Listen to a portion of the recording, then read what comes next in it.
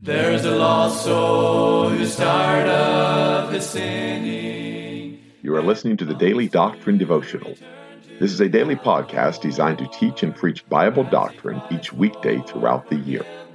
This is Evangelist Tim McVeigh asking you to please let others know about this podcast so that they can subscribe or tune in each weekday.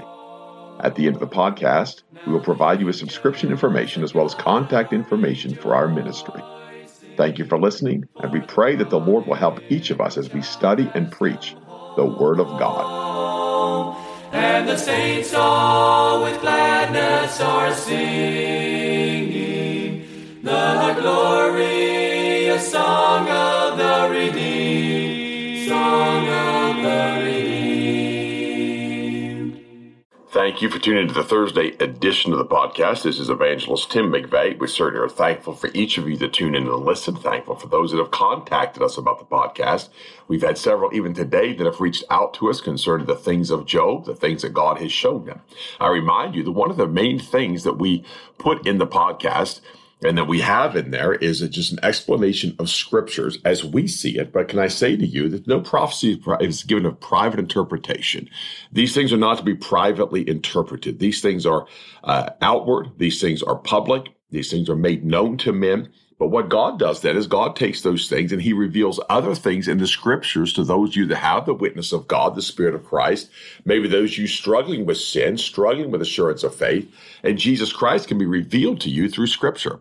And so we want to stir up your pure minds. We want to bring to light the words of God, and that God then will begin to teach you and begin to show you personally the wonderful things of God. And this is what we see in this passage. This is one of the things that as we look in Job chapter 8 today, we will see. And what God has required of us as preachers of the word of God, as Christians, Bible believers, what God has required of us that we have be good stewards. I realize that most men immediately take stewardship as tithing, gifts, faith, promise. You're taking what God has given you and making the best of it. But this is what 1 Corinthians chapter 4 said, let a man so account of us as of the ministers of Christ. And he said this, and stewards of the mysteries of God. Moreover, it is required in stewards that a man be found faithful. So what the Apostle Paul there is speaking of is his stewardship is in the mysteries of God. What are those mysteries? The mysteries of godliness, the mystery of God, the mystery of the imminent return of Jesus Christ. We shall not all sleep. We shall all be changed. The mystery of the church that's been hidden in God all of these years. All of these mysteries were given to him, and then he was a steward of those mysteries. And he was a steward of God. That's why the elder in Titus must be blameless as a steward of God. It's not about whether or not he has credit cards. It's not about whether or not he gives extra to Faith Promise Missions, but he's a steward over the things of God, which is the Word of God. His stewardship is to account these things and to keep track of these things and to give to others, commit them to faithful men. That's what the stewardship is. That's what God requires of us. That's what's missing today. They're not committing these things to faithful men. They're committing these things really to oftentimes to novices or to lost people. And yet the treasures of the things of God are available to every man. The treasures of the Word of God are available to whosoever will. But there's no stewardship over those mysteries. There's no stewardship over the things of God. If there's anything a man needs to hold himself in account for, it's the Word of God. And I'd rather a man have credit card debt and believe the Bible than a man doubt the Bible and have no credit card debt. I just where I stand on the position. I'm not trying to be obstinate there. I'm not trying to be ugly about that. But that's what they turned us into. They turned us into financial things. They've turned us into financial obligations, financial stewardship. No, the stewardship is this blessed book. And so when we preach the book of Job, I want to preach it with stewardship in mind. I'm accountable for the things I teach on here. I'm accountable for the things I preach on here. I'm accountable for everything that's said on this podcast. And I want to commit them to you. And I want to commit them to you that you also can see Christ. In Job chapter 8, then answered Bildad the Shuhite and said, how long wilt thou speak these things? And how long shall the words of thy mouth be like a strong wind? And to be honest with you, I had to look at my own ministry and my own life and the times that's what I've been accused of. Just a big bag of wind, just spouting off. I've been actually told you're just spouting off. One man told me one time, he said, you're talking about things you don't have any idea what you're talking about. And I had to laugh because if he really knew how little I knew what I was talking about, he would have been actually appalled at how little I really did know. But I knew just enough to preach with confidence the things that I did say. I knew very little about the scripture, but the things I knew real well. And there's a lot of things in the Word of God like that. There's things I may not know very well, but the things I do know, I know them pretty well. And so I thank the Lord for that. One time I came across kind of cocky. I wasn't trying to be, but I was speaking of a particular subject. And I said, I challenge anybody to challenge me with the Word of God on a particular subject. Now, I can say that about one or two subjects, but as far as the whole, I'd be embarrassed to say that. If I came to you and said, I challenge anybody to come contend with me over the book of Ezekiel. Well, a worm could crawl out from underneath a rock and pick up an NIV and come contend with me and probably embarrass me. And that's to my shame. I'm not boasting. That's to my shame. When it comes to the Messianic Psalms, and it comes to these prophecies of Job, it's going to be pretty hard to contend with. Why? Because it's the Word of God. And they know I'm not a big bag of wind. There's times I may come across that way, but I have the words of life, Jesus Christ. And so it is with your pastor. So it is with those that preach around you. So it is that those you sit under the ministry. It's not just a big bag of sucking wind. It's not just hot air. It's not just the words of his mouth being like a strong wind, as the accusation is. No. Listen to what's being said. Listen to the words of God. The Holy Ghost can prick your heart with the Word of God. Can I say it on this wise? He can say it no matter who the speaker is. He prefers a holy man of God. He prefers a man that sanctified himself unto Jesus Christ, that he can use him in power without that man taking credit for it. That's what God certainly, but the Word of God is what's quick and powerful and sharper than any two-edged sword. And so what Bildad's missing here is Job was speaking the Word of God. He was a holy man of God. He was speaking by the Holy Ghost, and he missed that. And he said in verse 3, doth God pervert judgment? Or doth the Almighty pervert justice? No, because Job was prophesying.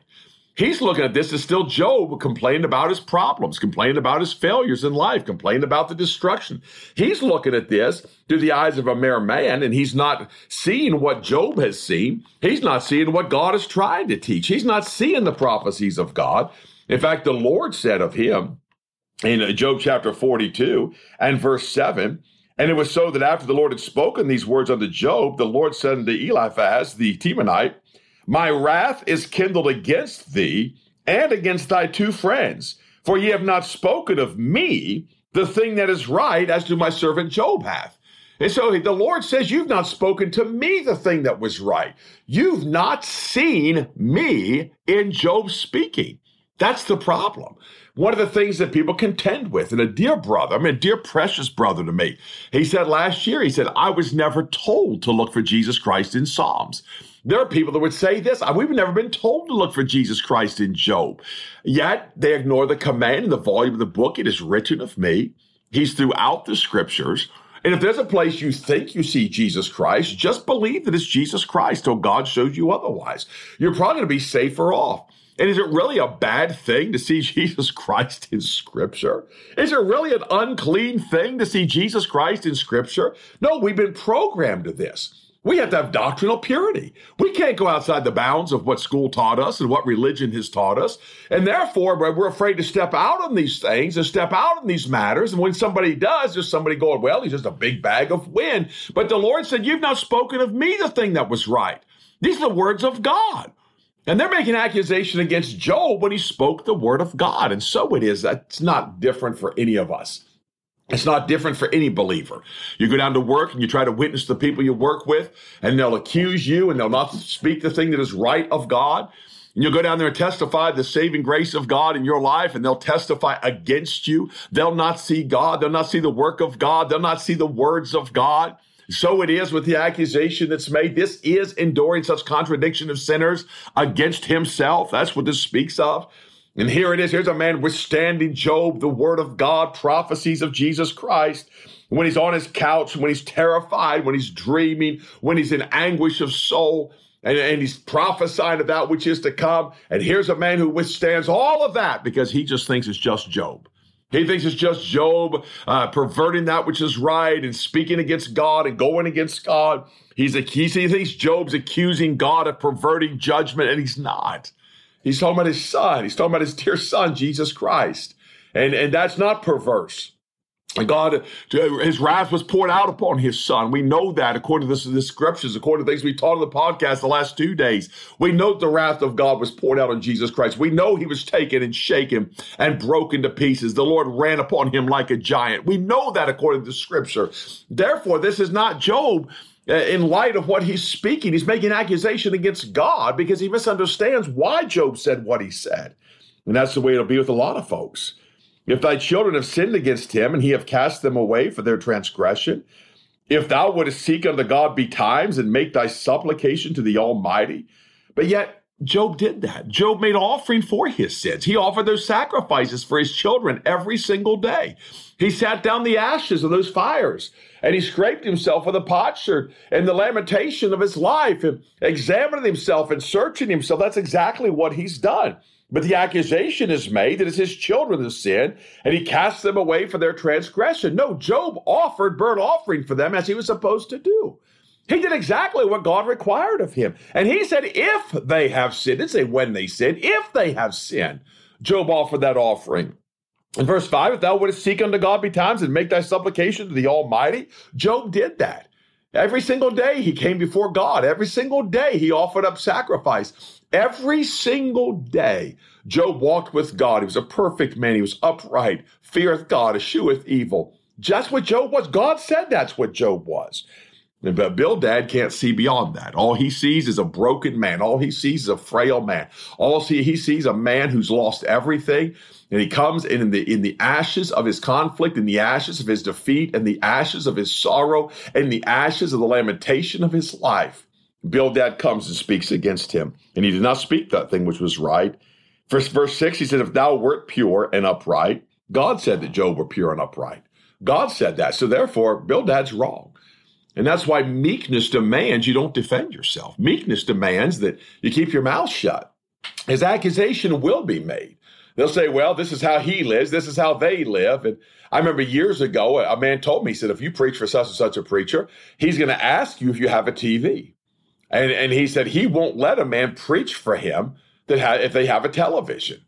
And so I kind of, I was pretty early in the throes of evangelism, so I had to wrestle this thing out. Okay, do I tell him I have a television? Do I not tell him I have a television? Do I call them a monitor like all the super spiritual people did back in those days? Because they have a monitor with a DVD player hooked up to it, but they don't have TV. And I say, I just tell him, listen, all I have connected to is a DVD player. I control the content. There's no antenna. There's no cable. I wrestle with all these things. What do I say? And he calls me and asks me to preach. And he never did ask me about a television. And he never asked me. And I didn't have to answer that. You know why? Because that wasn't the concern. That's the rumor that people spread about. I talked to another man about him later on. And he said, that man never asked me about that. He said, he just wanted to know if I lived holy. He just wanted to know if I lived clean. He just wanted to know if my wife dressed godly. And if I lived godly, and what kind of music I lived. He wanted to know my manner of living. And I said, well, glory be to God. That's what God's interest is, a manner of living. God's interested in your manner of life. But when men look at the outside and they see the things they disagree with, and the little frailties of your flesh, and especially when you become greatly afflicted, especially when you become sick, and when you're sick and you truly have sickness, people go, oh my, this must be the judgment of God. This because he was so hard on people all those years. It's because he preached so strong all these years. You realize we're all heading to the grave. We're all heading that way. And the accuser stands, and that's why a man of meekness keeps his mouth shut. He knows his relationship with God. He knows his walk with God. And how dare somebody tear a man down? How dare somebody kick a man when he's down? Because of affliction that's come upon him. And affliction that's come greatly upon him. I've known men who've lost their minds. I've known men who've lost their physical capacities. I've known men who've lost their physical abilities. I've known men that lost every bit of strength that they had. I knew a woman who was a godly lady. In her final year of life, she would curse and swear because all those vile things she'd heard her whole life came out of her mouth because she completely lost her mind. But then you go to singing the songs of Zion and sit there and sing, Amazing Grace, how sweet the sound. Tears running down her face. You know why? She lost her mind. How dare I stand in condemnation? How dare I stand against someone in a condition when they've lost all their commonalities and all of their strength and all of their wherewithal to see and to hear and to understand? God forbid. Now when Job's down, his friends come and they make accusation, not seeing the words of God that he spake. Not seeing, that's the way it is with a man. A man is, I don't want to keep harping on this, but my goodness, when a man gets frail, His enemies come against him and say, look at his frailty, look at his weakness. Surely this is the judgment of God. Surely this is the wrath of God. If he had lived right, he wouldn't be in this condition. Had he lived according to God, God wouldn't leave him in this condition. But can I say to you, my friend, there's a judgment day coming, and you're better off sealing your lips and not speaking those things. You're better off keeping your mouth shut, because you don't know what may come upon you one day. You don't know what calamity may come upon your home and upon your family, and you be in the throes of sickness, in the throes of illness, and God can do with you as he pleases. That's where Bildad is missing the things of God. He's missing understanding of God. Job was pure. He was upright.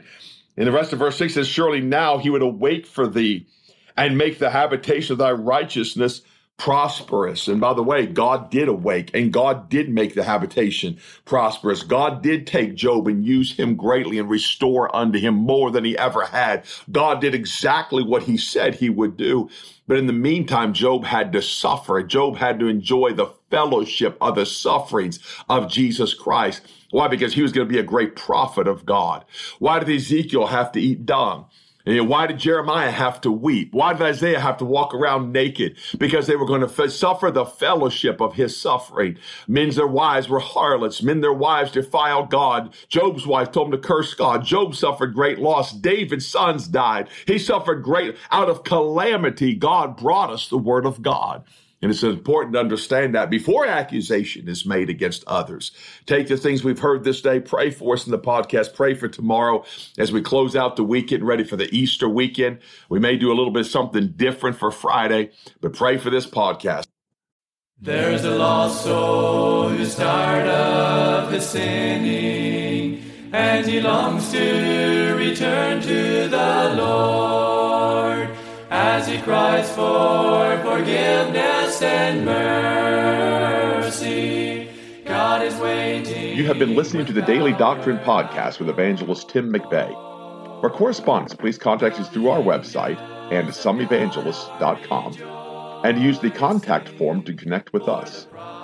You may also subscribe to the podcast through our website, or search for Daily Doctrine Evangelist Tim McVeigh on iTunes, Google Podcasts, Spotify, Audible, or Amazon. To write to us, please use our church address, which is Manasseh Community Baptist Church, 70 Back Hollow Road, Blaine, Pennsylvania, 17006. Thank you for listening, and we pray that the Lord will help each of us as we study and preach the Word of God. Don't forget to subscribe and tune in tomorrow. And remember to look up, for your redemption draweth nigh. There only was strife. Now the angels of God are rejoicing, for the prodigal child has come home, and the saints all with gladness are singing the glorious song of the redeemed, song of the redeemed.